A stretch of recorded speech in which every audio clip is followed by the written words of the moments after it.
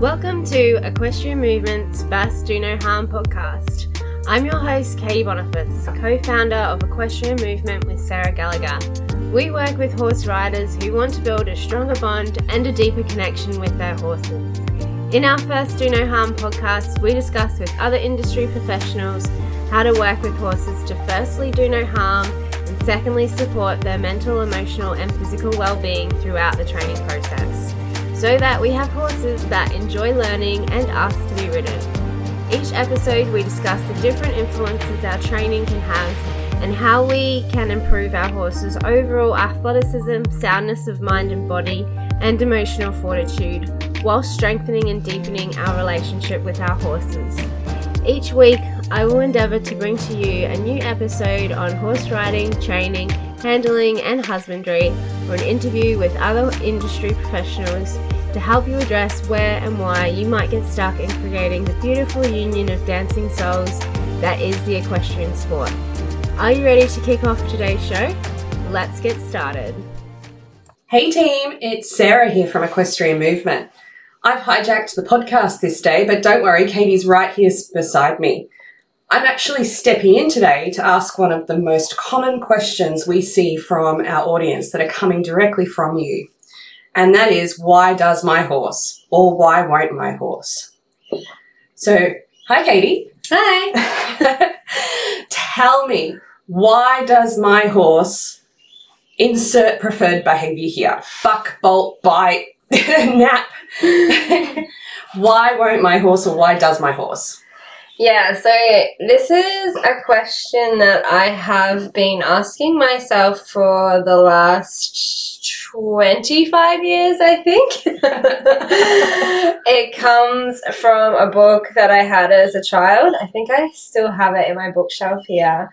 Why does my horse ... And it just would flip through page to page behavior, and then there'd be an explanation. But I never really connected with the explanations that were in the book. So I'd go through and I'd read it and I'd be like, that doesn't feel right. That doesn't feel like what I'm experiencing with my horse. So, 25 years of problem solving. Firstly, a horse that bucked me off every single time I rode it. Secondly, a horse that I couldn't tie up, I couldn't put a bridle on, I couldn't catch, I couldn't rug. I remember that one. Couldn't get on a float. We'd go to competitions, and because I couldn't tie him up, he'd have to just be looped through the baling twine, and every now and then he'd get away and terrorize the entire comp field by just galloping with the saddle flaps flapping on his belly around. And then just endless horses. Since there is just basically behavioral problem on behavioral problem, and as a rider it's how do I deal with this problem, because a lot of the time it comes with this threat to our safety. But then also as a trainer, you kind of at that stage where you don't feel terribly unsafe yourself because you've experienced it so much, but you feel the pressure and the expectation to fix the problems for other people so that they don't get hurt. So really, at the root cause of all of that, most behavioral problems are just your horse saying, I'm not okay with that. Because a horse that can't control its behavior is a horse that can't control its emotions. By the time we have behavioral problems, it is emotional problems escalated. And emotional problem is basically a no to your ask. And that's definitely, I think, the big game changer when it comes to how do we work with this type of problem. So what should we be asking instead of why does my horse? So a lesson that I have learned time and time again is that the quality of the answer comes from the quality of the question. And so what can happen a lot when we're training and we're working with our horses, and I definitely experienced this a lot. I don't know if it was because I was a kid when I did a lot of my training, or just naive to the fact that horses need training and they don't just get born into this life with the skills to be ridden. But what we tend to forget is that it has taken a lot of training with someone that horse trusts to get them to the point where they can be okay with a certain ask. So, some of the reasons why they might not be okay with our ask is basically why we have our training philosophies that we have, like first, do no harm. Your horse is going to say no if what you're doing is going to create pain, if they have a legitimate reason to say no, like, back pain, saddle fit issues, ulcers in their mouths, ulcers in their stomach, different things that are going to give them legitimate reasons to say no. So the person that they trust can see those reasons and they can support them through it to the point of being able to say yes. When we get through that, like, first do no harm principle of ruling out all reasons to say no for, like, pain related reasons, what then becomes tricky is just like interrelationship play and relationship dynamics of, why would somebody do what you're asking of them? So then the question becomes not, why does my horse ... insert behavior, because we know the answer to that. The answer is they're not okay with the ask. The question then becomes, how do I build trust, confidence, and faith from my horse in me to be okay with the thing that I'm asking of them? And this is what we call psychological safety. Psychological safety, that's a pretty unique term in the equine world, and I know that you and I have been chatting about it for the last month or so, but can you tell me what psychological safety looks like in a horse? So psychological safety is definitely a new term, but like when I first heard it, I was like, oh my god, the planets aligned, things clicked into place, little aha brain explosion moments that we enjoy. And it was lovely to finally have the language to describe the experience that we're trying to create with our horses. So a lot of you would know the problems that I had with Fiddy being aggressive, and, when our horses fit into that aggressive quadrant, they're confident enough in themselves to take out the threat. And if you have created the situation where you are the threat, then they're quite happy to take you on. Psychological safety is like building that connection with the horse to not see you as the threat, but to feel safe to have a conversation with you that isn't around the idea of submission. So any training tool that we are using that is focused on submission and nothing else is an aggressive training method, because like basically what we're looking at is, the horse has to basically forfeit its will to live, to submit to you. That is a very drastic way of viewing it, but like some of the things that we ask our horses to do, they legitimately are in fear for their life, like getting on a float, like floating different places, like some of the jumps we tell them to go over, like going through the water that they think there's sharks living in, going through the puddle that they think is going to have something jump out and eat them. Like they legitimately fear for their life in these situations, and saying submission and nothing but is an aggressive way of interacting with our horses that is going to get them over threshold, it's going to get them defensive, it's going to get them protective. We're either going to see them pushing into us, pushing at us, running into us, or we're going to see them running away from us.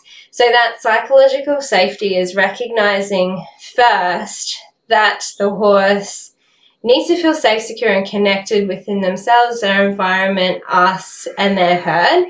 And we've spent the last year and a half within Training Trainability doing this. and to see like that evolution of once the horse feels safe, secure and connected, taking that into a training environment looks like psychological safety. So it's okay if they make a mistake. They're not going to get punished for it. We're not going to get them in trouble for it. It's okay for them to ask, what am I supposed to do here? It's okay for them to say, I don't understand what you're trying to get me to do. So they feel safe to communicate back to you rather than just like push, pressure, make them do it at all costs. If they don't do it because you say so, you now have a naughty horse. Those lines are fairly blurry, as we've talked about previously. Like, if you can't pull Gunner off grass, we're not going to let you take him on the side of the road where there's cars and traffic and whatnot. But that's part of psychological safety as well, is it's like recognizing your skills and your horse's skills and only choosing productive environments where it's going to build a stronger connection and relationship that fosters trust, faith and confidence. So if we put ourselves in that position, like you're working with Gunner and he's dragging you to grass like you're on skis, and then you decide to put yourself on the side of the road, you know, not only has he lost confidence in you to lead in the fact that he could drag you in the first place, but then he also loses trust and faith for you to make good choices for him, because now he's in a really dangerous situation that you can't control and you shouldn't have put the two of you into. Absolutely. I think that's, I guess, why in, you know, where we have taken trainability for the last year and a half is evolving all of that process so that we have all of those skills and we can layer them on top of each other and regulate the emotional aspect of it and help our horses have an opinion and some input in how they are worked and how we interact with them, so that we can foster this psychological safety. I think the best way that I can relate to psychological safety in the way you've explained it is having a work environment where you know that you have an opinion that's very different to your boss's opinion, and your boss has said, we're going to do something like this, but you feel really comfortable in the aspect of saying, well, actually, I disagree with how you've suggested that. Can we look at doing it this way? And it's actually a safe environment where you feel encouraged to learn, express your views, and move forward together as a team, which is really what I think we've been trying to do all along in trainability. Yeah, for sure. There's definitely like a place that you get to when you're working with your horses where, you know, pushing them harder, putting more pressure on, you know, that doesn't get you that breakthrough moment in the relationship where you get more trust from your horse. And that's, you know, that's why we focus so much on foundations. It's not like because we're like, you don't know how to do foundations, so you better go back and do them. It's like, you know, first time you do your foundational work, it's just a really like superficial entry level glean over basics required. And then you go and you put it into practice and you're like, I actually know why I need to be able to pull my horse off grass now, because I just did us a mischief. Like, we just got ourselves in trouble. Like, he just dragged me off the end of the float to go 10 meters away to eat grass. Yeah. Real life situation, guys. Yeah. So then you start to realize, okay, you know, it's okay to have that halter check in place with Gunner, because he knows how to get his body weight behind you and drag you, and you need to have like a good working relationship around that when it comes to the time that you need to be able to get him on and off a float, that you want to be able to go out to a competition. The competition's always a lot more hectic, and yeah, just being able to, you know, stretch what you're trying to do with your horse in a way that is still safe for you and for them. And that, you're right, like that psychological safety term I did get from compassionate leadership skills and transformational leadership skills in business. It's, you know, the way that hopefully, you know, the generations coming through are going to shift the idea of what it looks like to work for businesses and companies where you are seen for your value that you bring to the company and not just like there to kind of make money off of, like, for them, and to be heard and to be able to contribute and feeling safe that you can have those difficult conversations without there being, ego conflict involved. And that's everything that we try to do with the horses is, like, if you're having a conversation with your horse over something that you want them to do, make sure that it's not making you reactive and triggering your ego to protect itself, because as soon as we get into that conversation, then we're no longer training anymore, and we're working through our own life baggage. We don't need to work our life baggage out on our horses, although that has kind of been a lot of what I did when I was younger. And now I'm teaching other people not to work their life baggage out on their horses. It's okay to share your baggage with your horse, just don't work it out on them. Yeah. Share it with them and then go work it out. Let them give you a cuddle. So what should we be doing to help promote psychological safety in our horses? Yeah, okay. So what psychological safety does not look like, it is what we were just kind of talking about there. Don't emotionally engage in conflict with your horse. So you will also have heard us say a lot, like, what does this look like if it came from a place of love? And you know that I had to work on that with Jane for a good year, because I did not feel love for Fitty when he was giving me his stroppy, stampy feet and trying to chase us out of the paddock. And it can be very easy, I think, to lose that level of, safety and that perspective of affection and love when our horses are doing something that is potentially going to kill us. Yeah, that's it. And yeah, like, I legitimately have had a stallion run at me and pick me up by the throat and throw me down to the ground.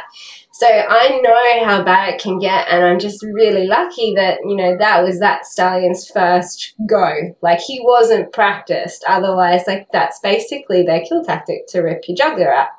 So, when the horses charge me or run at me or do something like that, I'm not like thinking, horses aren't aggressive by nature, I'm safe here. I'm like, I have had numerous horses do me some mischiefs, and I know how bad this can get. So, and especially like when it's your horse, you feel so much responsibility for making sure that it has a good life, that the fear isn't necessarily just fear for yourself. The fear is also for the horse. Like, if you can't fix them, I say that with like quotation marks, air quotes, then, what is their future? What does their life look like? And I think, like, since I probably learnt how to not be so scared of horses, the next thing that I have struggled with and still really struggle with is being scared for the horses. Like, if you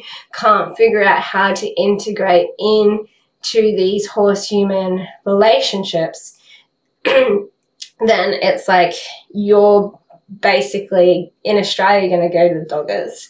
So it's, or, if we have a kind person, then they'll get a vet out and put them to sleep if the behaviours are too out of control. So it's like that obligation that I feel, not only just to keep myself safe, but also to make the horses trainable enough to be safe themselves. And like, that was a lot of the fear that I took in with Fitty, because like, he's a big horse. He has, a lot of weight to throw around and a lot of opinions. And if I couldn't create a life for him, like, what were his options going to be? So some of it was a little bit of fear for myself, but mostly, like, it was just me being annoyed that he was doing those behaviors. And, for me, I know that as soon as I get annoyed or frustrated or whatever, I need to just take myself out. And so then it was, who do I go to debrief with my problem ponies? It's you and Jane.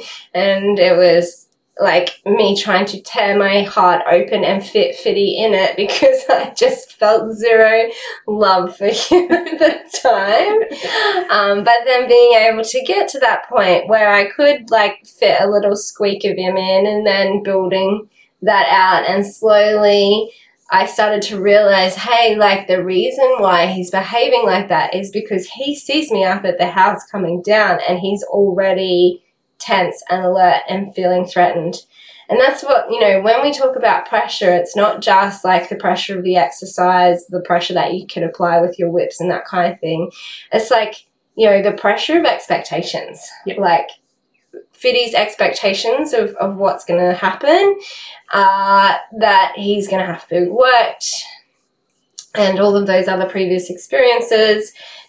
That's like, you know, he sees that just looking at me. And that's not just the way that I've worked in, it's all of this previous work and handling and coming off the track and that kind of thing. So we really did need to take the time to create the psychological safety so that when he saw me, he could relax. And so that when I came in and started working with him, he could stay relaxed and get it to the point where he could actually enjoy the conversation. And that got us to the point where when I was actually at the point of doing training with him and just completely confused him, that was when we got our communication buttons out, and we had our stop button and ready button. So the way that we set up the communication buttons was that if he was feeling overwhelmed within that training environment, he could press the stop button, and when he was ready, we were just doing treat earning behaviors. When he was ready to do treat earning behaviors, he could do the ready button. When he pressed the stop button, we just did connection work. He could have cuddles and scratches, no treats. And then when he was ready to work, he could do treat earning behaviors. And that was like, I think really our biggest breakthrough moment together was because I kind of figured out that he's not as intelligent as the other horses that I tend to work with are. Because normally I work with difficult horses, their difficulty being their level of intelligence to outmaneuver the humans, whereas his like just kind of brute strength, brute force kind of temperament means that he's a little slower on the take up of what the cues are, but he's also just a lot like me. When he doesn't know what the answer is, he gets really frustrated. Yep. And that frustration exhibits as like stamping the ground and being really stroppy and being really pushy and just like big nose. So if we can take that away, give him the space to emotionally self-regulate, and then he can pull himself, he can use his emotional agility skills to pull himself around to engage in the training again, and the treat training can, you know, make him keen and enthusiastic to try again, rather than like the training just be pressure and find the answer, pressure and find the answer, because that's where we get a very explosive Fitty, because then you've got, you know, the pressure to perform without like any emotional engagement, plus his own frustration about not knowing what the answer is and whatnot. And then, you know, that's where we get the big blow up. Yeah, absolutely. It's like two people going into an argument, not listening to each other, and then getting frustrated that nobody's listening to you. And that's, I think, that's a really good tip, to not get emotionally engaged in the argument on both levels, on both sides of the party, is to, you know, help your horse have that process to and that moment to be able to regulate the emotions so they can have some space and time to go, yep, okay, I'll get rid of that frustration or that cranks or whatever, but also not delve into the argument yourself and get really frustrated that your outcomes just aren't happening the way you want them to. So what other tips do you have around psychological safety? So don't ask them to do something that creates pain. And this one's really tricky, especially with green horses, is because like exercise is pain. No pain, no gain. Yes, it's why I sometimes am slightly reluctant to do so.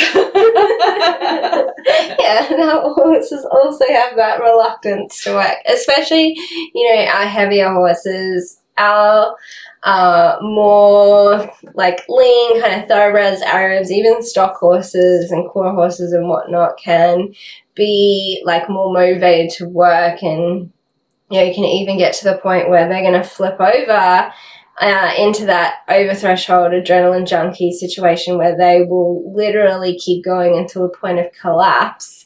But then if you work with more of our heavier horses like Clydes and whatnot, just like the motivation to work and to exude energy is like, it can be quite hard to pull them out of. And so we want to make sure that, the saddle fits well, the bridle fits well, the teeth are done, there's no stomach ulcers, they are as pain-free as can be through, it's really important to take into account that we are sitting on a very vulnerable part of their body and asking them to carry us. Yeah. So it's making sure that we do the work to make sure that we don't lack balance and thump around on their back and smack them in the mouth as well. And also do the work with the horses to make sure that they're engaging their posture correctly so that we don't end up with like long-term like postural muscle breakdown and skeletal and musculoskeletal issues because of the way that they have to carry us. But also just the daily like training level. Like the school horses have been out of work for 5 weeks over Christmas holidays. Their first lesson was not, all right, let's do like half hour of canter work and be jumping our 50, 60 centimeter fences, which is where we stopped at last year. Our first lesson was like half an hour of walking with some walk trot transitions, and a couple of the horses that like were really keen and eager did like 1 to 2 canter transitions. And that was like their first ride back. So it's making sure that you're very intentional and strategic with the way that you structure your training sessions so that the exercises that you do actually complement the horse's posture so that it creates soundness and longevity. And then also so that you're not like pushing them to the point that their body is too sore. We want to stop before it kind of gets hard. Yeah. Which is hard when we have our own goals and our own expectations, and we're back to that. But you're a horse. You're supposed to be able to do this. We're going to make sure, hey, like, what is your, like, where is your natural effort? If I don't push you any, what do you give me? And if they give you nothing, then you need to kind of lower your standards a little bit to get that first best effort. So one of our lesson plans in holistic horse handling is training work ethic. And it's all about, like, firstly, you just need the horse to feel motivated to learn. Like, learning has to feel good. They get excited to find answers. And then that's going to translate into using their body. It's really important the way that we structure using their body, that each time we ask them to use it, it feels good and it feels better. And it's that way that we kind of set them up for success and set them up for that win that, when we ask them to trot, they trot. Another example last year would be Angel. Like when we picked her up out of school, the nickname was Angel of Death, and you would have to the kids would basically laying into her with the whip just to get her to move. And so we adapted it a little bit. We did probably about 8 months of just transition work plus treat training. And she has a really lovely working trot now that you don't have to use the whip to create. And so that's a lot about, how you use your transitions to build the strength, because that walk trot transition is like a little mini push-up for them. Mm. And then the power from behind when you're doing your tempo changes within the pace is like a squat. So, we're structuring lesson plans out for 8 months of squats and push-ups so that in 8 months we can actually see a well-established working trot. We have to go through and do all of that again in canter. And so if you've got, the goal of being out and competing as soon as you get your horse or within the first 6 to 12 months, yeah, she went out and competed last year, but she just did prep tests. And it was more so for the students' experiences to be out at a comp, not so much for the students to win. And so she did, she came middle range. So she did do quite well. And it's just being able to like have your goals, but make sure that in the process of working towards your goals, you're keeping in mind the horse's psychological safety, the quality of secure attachment with you, themselves, the herd, the environment, and then from there, like, does learning feel good for them, and does movement feel good for them, and then that's when we're going to get the most willingness from our horse. But it's also where we're going to have like behavioral problems would come up with Angel, and we'd say, okay, like she was doing so well until this point, what's changed? So we'd adjust her feed, or we got some perfume from Jane, or we also got like a magnesium wash with some oils from Jane. She had some herb supplements, the osteo, and also like just knowing when you kind of lose that quality and that enthusiasm a little bit. It's like we just booked the osteo, and what we would like to try and do this year is just like a maintenance massage as well, because their workload is quite high. Yeah, and it's slightly different for the school horses who are having to educate riders with them as well. Their workload is significantly more intense than, I guess, a lot of other horses out there. So, there's a lot of things that can go wrong quite quickly. Yeah. And we have to be on top of that there to maintain that psychological safety. So we do have horses that are willing, engaged, wanting to look after them, but still happy in themselves. Yeah.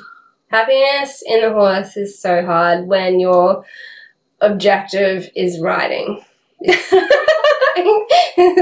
do you make a horse happy to carry you flopping around on its back and pulling him with a piece of metal in their mouth? It's like 25 years of soul searching going into that one as well. That's why I've always got a pocket of treats with Gunner when I ride Gunner. So tell me a bit more. So we've spoken about not emotionally engaging, and then don't ask them to do things that create pain. Yes. So the first, do no harm. Yeah. Philosophy. What else does psychological safety involve? So we want to set ourselves up to make sure that our horses have the skills to do what we're asking of them. So don't ask them to do anything that they don't have the skills to do. And this in particular is emotional resilience. Like, this needs to be taught. If you're wanting, like, if your goals stretch what your horse is capable of doing, then you need to make sure that in the process they have the emotional resilience skills to not panic and just melt down under the pressure of achieving it. So being able to create small challenges with an immense sense of satisfaction and achievement on the other side, so that when we get into the bigger challenges, we don't end up over-facing them and then them like not trying at all or just panicking anymore, but they're like, all right, like I've overcome all of the things that I was scared of before this point. And that's part of building their trust in us, is that you've only created situations that they had the skills to achieve the outcome desired. Yeah. Or if you were in that moment, you're like, that's good enough for today. You don't, like, we can finish on that. You don't need to achieve this outcome. And so that can be something like with floating. If we get like stuck in the headspace of, you haven't done your float training, and then you've booked yourself into a competition and you need to get your horse on the float in the morning, then you have that outcome-orientated goal. You either achieve it and your horse gets in the float and you get to the competition, or you don't achieve it and your horse doesn't get in the float. But there's so many steps in that training process to get to that end goal. It's like, there's the horses will always, like if they have a problem with floating, they will always stop at the tailgate, and then they will stop with 2 feet in the float, and then they'll stop like going a little bit further into the float with their back feet on the float. And it's not until like you can kind of overcome that they walk the whole way onto the float. But even once they're on the float, they can still have a panic and run back out.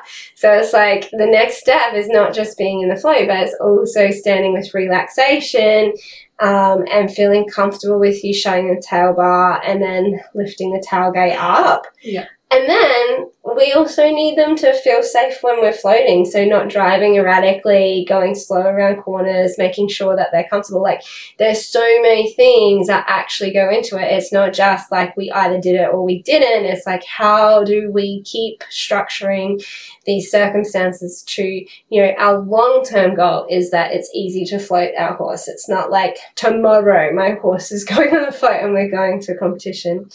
And I think, the absolute, mess that the pentathlon last year is a really good example of that as well. It's like, these were well-trained show jump horses that knew how to do fences, ridden by some riders that aren't. And so, if your horse feels that you have confidence to approach the fence, they will jump it. If you jump it and you lose your balance and you smack them on the back, especially at that height, smack them in the mouth, throw them off balance, then you're making jumping that high unsafe for them. And so that's why they start balking and running out of fences. And then if you're, just going to get them in trouble for it, like what happened where we saw how it evolved to poor horsemanship, if you're just going to apply pressure, then you just create even more emotional meltdowns on the horse's problem on the horse's behalf. This is what psychological safety is. Those horses are in this Olympic stadium and they didn't have the space to say, I don't trust you to jump me over that size fence. Yeah. And so what we saw was the horse's response to the lack of psychological safety to communicate that, sorry, but you don't have the skills to jump me over that fence. And, when we're working with our school horses, it takes a very confident, very self-assured horse to take somebody that maybe isn't quite ready to do those heights, or even with my kids, aren't ready to do the next height up in the jump or not ready to canter. It takes a very confident, self-assured horse to say, I've got you even though I feel you're not ready. Yeah. And I always let the horses communicate that to me in the school. If I'm setting one of my kids up for a canter and they don't canter, I'm not getting the whip out and saying, you have to canter. I'm saying, okay, I really trust our horses. I know that they can tell if you're ready or not. We're going to do more 2-point seat work so that your legs are stronger. We're going to do some sit trot work so that you're a little bit smoother in the saddle. And then we're going to try again when you're a bit stronger and we've worked on your skills a bit more. And then I can say, all right, let's do that canter. And then, that's when the horses will canter, because they'll say, okay, yeah, you're ready. Because they can feel us wobbling over their back. If they can feel us kind of swinging off the side of them, just coming around a corner and trot, they're not cantering. I think the best example I've ever had of that was the first time I rode Billy in trot, and he's a standard bred with a very, very bouncy trot, and I didn't sit it very well, and he's such a good horse and looks after his students so well that the minute he feels somebody unbalanced, he stops trotting, which of course, to try and get used to the bounce wasn't necessarily what I wanted, but I knew that he was looking out for me, and it wasn't that he was being naughty or lazy or anything like that. It was genuinely, he's like, you're out of balance, I'll stop so you can get your balance back, let's go again. Yeah. Which, that's what psychological safety looks like, right? Yeah. If he didn't feel safe to say, hey, you're not keeping up there. He'd probably just keep on bouncing till I bounced into a wall. Well, no, what they actually do is they panic. Oh, yeah, that's true. Because they don't really want us to fall off. They don't really want us to get hurt. And so if we're asking them to do things that they think that we're not ready for, that's when we end up with them bolting as well. That's when we end up with, and if we're pressuring them, that's when they end up bucking. So it's, that's part of the emotional resilience is the horses being able to be scared of the fact that we're about to fall off and we're asking them to do it anyway. And then just being okay with us falling off. It's like, I told you so. I tried to stop, but you kept at it, and then he was whipping me. Like, what is a horse to do? Oh man. All right. Anything else that any other tips you can provide? Yeah, so don't just assume that they're being naughty if they're not doing what you ask them to do. What are they trying to tell you? Are they trying to tell you something? Are they unsure of what you want? Do they not know what the answer is? Are you asking too much of them? Another thing that we can do is every time we ride, we expect our ride to be better than the previous. And that's just not the case. Like, our horses can be sore from the previous ride. Our horses can have had a bad day, had a bad sleep. Have done something silly in the paddock in the last 24 hours. Yeah. There's plenty of reasons. They're not just going to improve exponentially every single time we ride them. I'm looking for, improvements and change of physique in the 3 to 6 month mark. And if I'm not seeing those changes in that time frame, then I'm looking at my other industry professionals, chiros, bioworkers, osteopaths, nutrition, like whatever. And that does become frustrating because it is very experimental. Like, is this the thing? No. And quite often it's a combination of things that kind of have to come together to get that next step forward. So it's just being really comfortable, and that's why the way that we've set up our online programs is very intentional and strategic of how the lesson plans should layer on top of each other, so that you can be like, your horse is ready for that next step at that 3 to 6 month mark. If you're not thinking strategically like a personal trainer, then you're probably not going to see improvements even in that 3 to 6 months. Like, it's probably going to take more than a year to 2 years. Especially also, so another thing that can happen in the horse industry is this is a problem also with instructors, is if you find it really natural to learn the skill and you don't get the why, then your cue training won't be clear. Yeah. And so you will kind of learn how to be responsive and ride the horse that you're on, but then you'll get to a point, like, you've kind of just done what other people have told you to do, and you'll get to a point where you can't move forward because you don't have a foundation of how the words have built up on top of each other as well. And so this can be a problem, especially with the higher level instructors that I've experienced, is that they got there because they had the money to do it and they had the instructors to teach them to do it, and they didn't necessarily have to learn how to do it. And so they aren't very good at teaching it.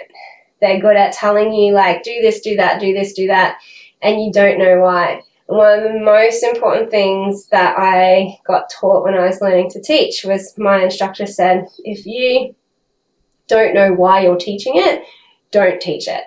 So that has led to everything that I taught is why, which is why we now have like a fully fleshed out like language that we can transfer into the saddle of like how to communicate the different things that we're doing with our horses, like, transitions and aids for like all of our aids as cues. So we've got a very precise way of how we're going to communicate the cue to the horse, but then we also have a very strategic and intentional way of layering those words on top of each other, so that, when we get to being able to do leg yields, it's not just like, I don't know how to do this, and you just kind of like throw your body sideways and your horse starts yielding because they're kind of trying to catch you as you throw yourself over sideways, or you kink your body and you twist it the wrong way because you think that leg yield and bend feels the same, like. Yeah. And then you're gonna finally figure out how to leg yield, and then you've got to learn how to shoulder in. And then, your shoulder in aid and your bend aid are basically the same, but your seat is in a different spot. So, like, these are like learning plateaus that we have in the saddle that happen because, you know, we don't have the forethought of what these aids are going to look like when we get up to elementary, when we get up to medium.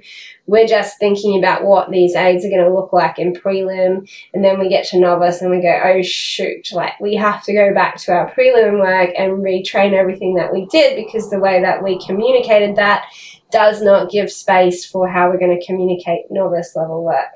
Yeah, I think it's one of the really important things. And you mentioned that, you know, like particularly with high level competitors just getting told what to do instead of the why. I think that's even equally important for you to use even in lower levels and even basic handling, the why you do this and the why you take this approach. Because I can tell, like I've probably been fairly privileged in that I've had the opportunity to work with a lot of different horse personalities, not as many as you, but a few in the last 5 to 6 years. And each and every one of them has worked really, really differently. And while I might use some of the same tools, I'm actually adjusting the method and the thought process and the time it takes and monitoring their response to tailor it to them so that they feel safe and have those conversations. So we still end up eventually getting to the same result, but you know, it's, you know, slightly different pathways. And I think a lot of our horse owners too, like a lot of our audience have probably had that dream horse that they've really, really loved and they've worked really, really well with. And, you know, for one reason or another, that dream horse is no longer with them.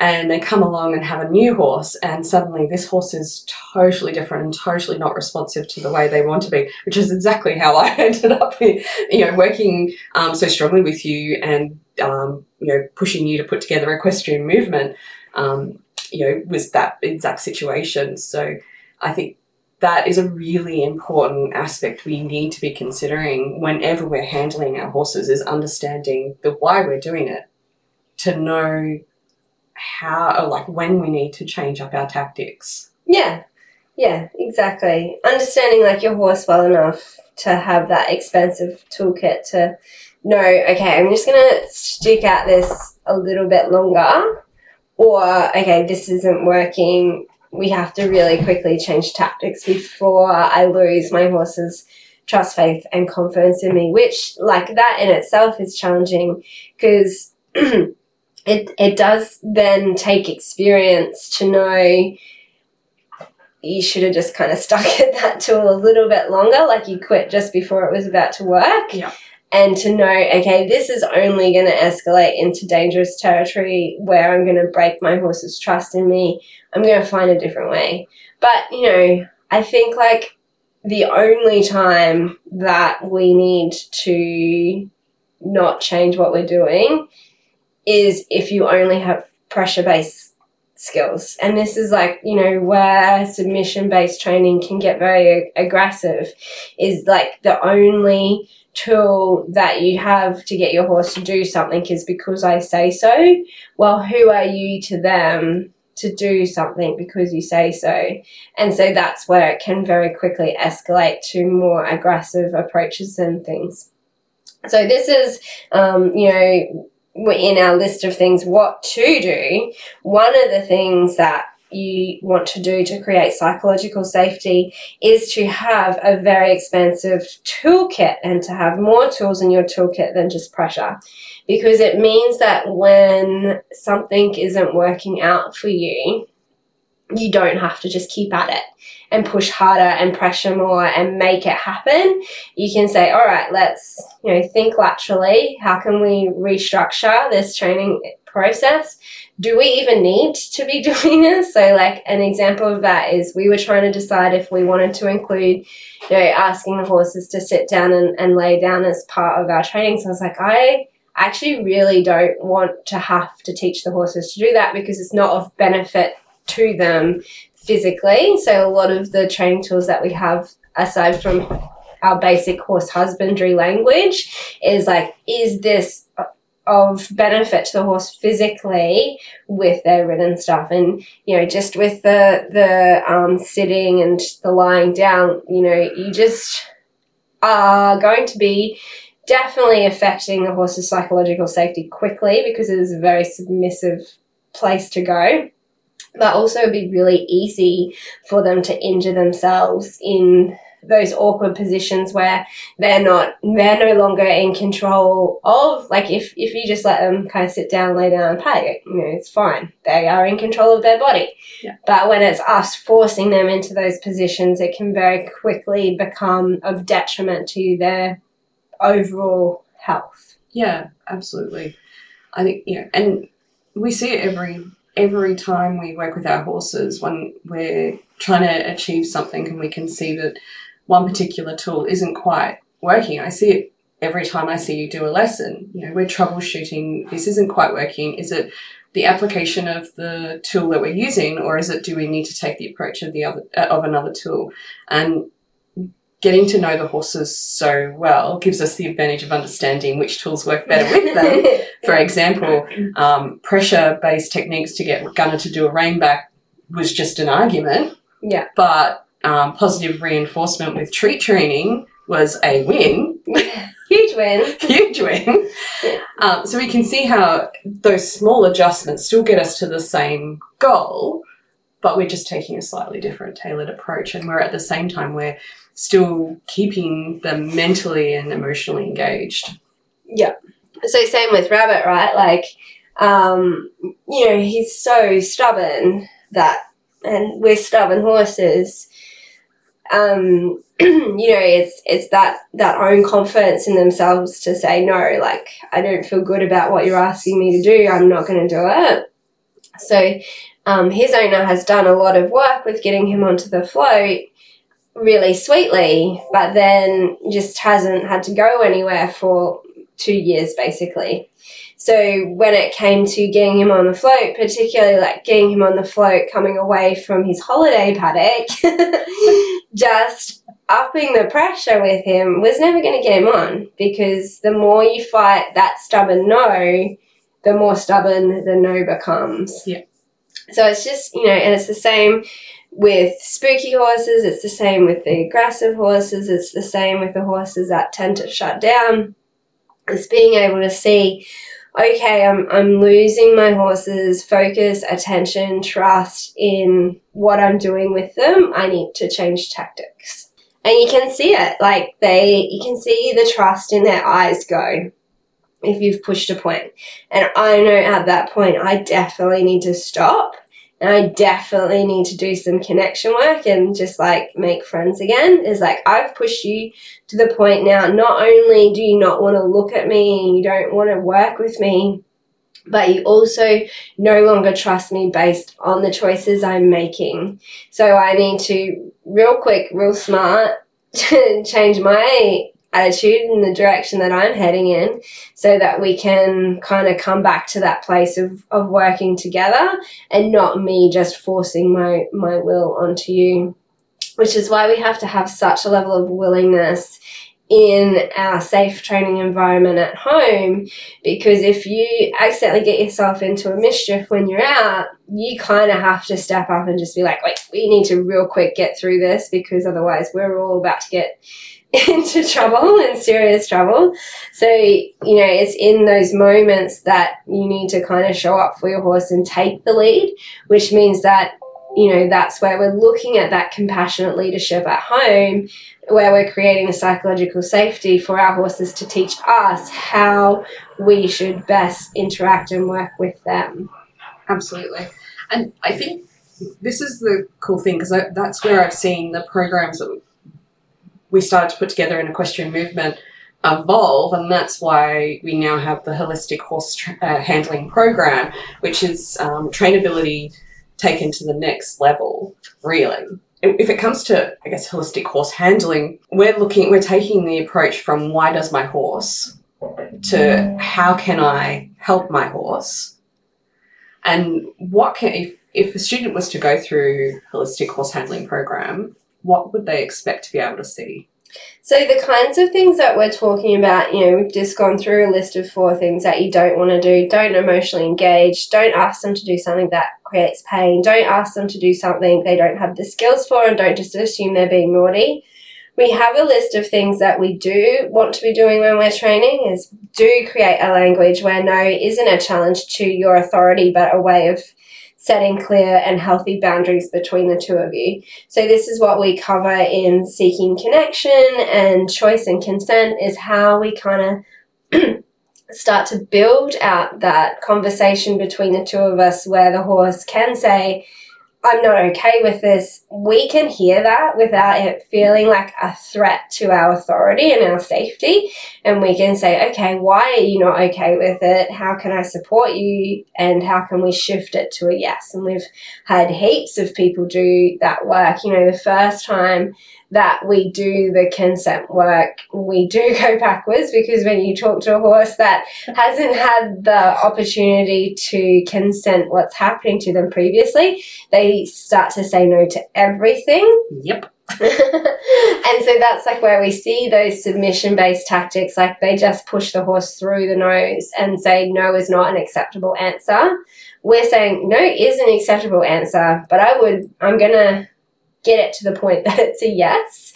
How can we do this together so that you want to do this with me? So do create a language where no isn't a challenge to your authority, but a way of setting healthy boundaries with each other. Do have more tools in your toolkit than pressure.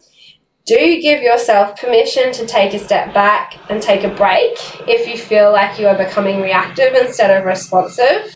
And do be intentional and strategic in how you layer and present your skills and your challenges to your horse. So one of, the ones that we have in there working with Sully with doing her backing is I knew that I just didn't quite have enough trust built in our relationship to sit on her back. So instead we went out and we did some in-hand adventures together. She had the skills to do the in-hand adventures already established. And so doing those in-hand adventures meant that she was then ready to do, or more ready to do, the mounting process together.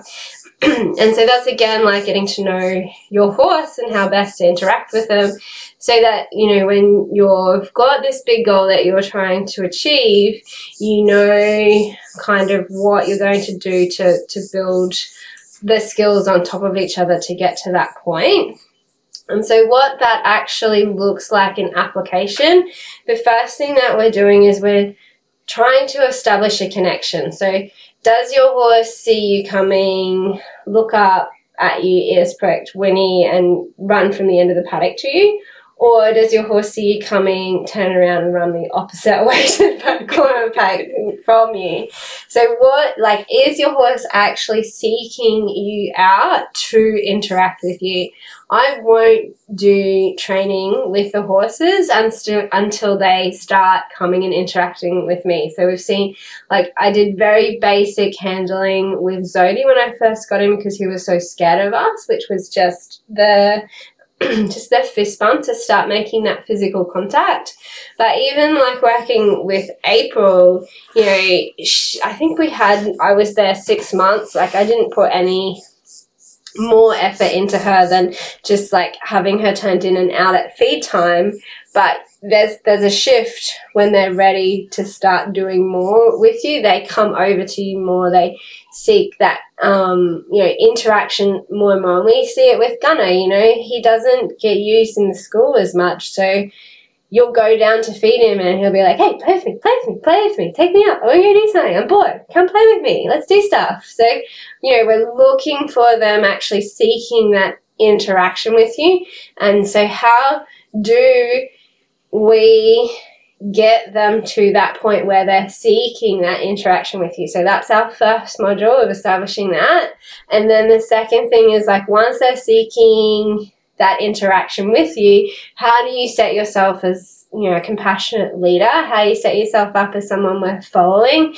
Going through trust, faith, confidence to establish yourself as someone that your horse wants to follow.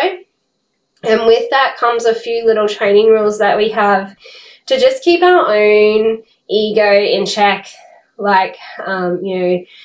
finish on a positive note, feeling like you could have done more, try and only stick to 3 repetitions, those kinds of rules that are going to catch us when we're no, today I needed you to do this. Like, no, today you did not need them to do that. Adjust your goalposts and then come out, reflect on what happened, and then, you know, go, like we've had our students talk to us, they go and they'll look through what lesson plans they can use instead, and they'll go in and use them to create a different environment and different situation to kind of like come to that same end result, which is like what we're talking about with being flexible and having that expansive toolkit, is that you don't have to make that one thing happen. You can come and at it from a different direction. And this is something that you also learn when you have lots of different instructors, is that we're all kind of trying to get to the same end point, but we all have a slightly different way about going about it. That's because we all have our own experiences and our own personalities.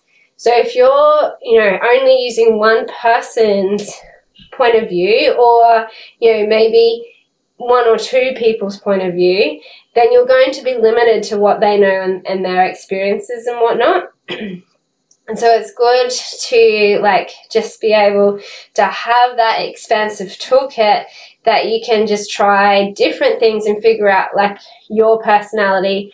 How does your personality interact best with your horse's personality, and use the tools that you know, work best there, rather than trying to force somebody else's tools on yourself and your horse, and it just, you know, creating friction because you don't know how to be the person that uses those skills. Yeah. I think that's nice because we've spent a lot of time fleshing out those different tools and testing different methods that you've seen and trialed and used with different horses that feel safe to, or feel comfortable enough to say, this totally doesn't work, or this does work, or this could work a little bit better if we did this instead. And that's, I think, the really nice thing about the Holistic Horse Handling program, in that we are able to give you a plethora of different techniques you can try and test with your horse. But first of all, you're building that connection and building understanding a lot more about your horse before you start applying those tools, so you can have a conversation between each other and come back and say, yeah, that worked. No, it didn't. Yeah. And then even if like that tool didn't work on that day, it doesn't mean that it's never going to work as well. So just, you know, this tool didn't work for where my horse and I are at right now. But it's still like tucked up your sleeve, so that like, you know, your relationship might get a little bit stronger, or you have a different obstacle to overcome, and you can just like go back and work through all your tools again. It means that you don't feel stuck. There's some, you know, so often that's like the thing that happens in our training, is we're either bored because we're going round and round the same circle and we don't know why, or we are stuck on a problem that we don't know how to overcome. Yeah. And getting stuck on a problem that we don't know how to overcome isn't pushing harder, isn't putting more pressure on ourselves and our horses, isn't like just get in there and make it happen. It's okay, like finding, you know, maybe the route that we're taking is full of damn lantana and it keeps cutting your legs up and nobody wants to go through it anymore. So you find like the path around it that is not so treacherous and is a little bit easier to navigate, even though it's a little bit longer. and that is literally the taking the why does my horse or why doesn't my horse into the how can we get past this? How can I support you through this? How can we evolve and stop being stuck here? Yeah.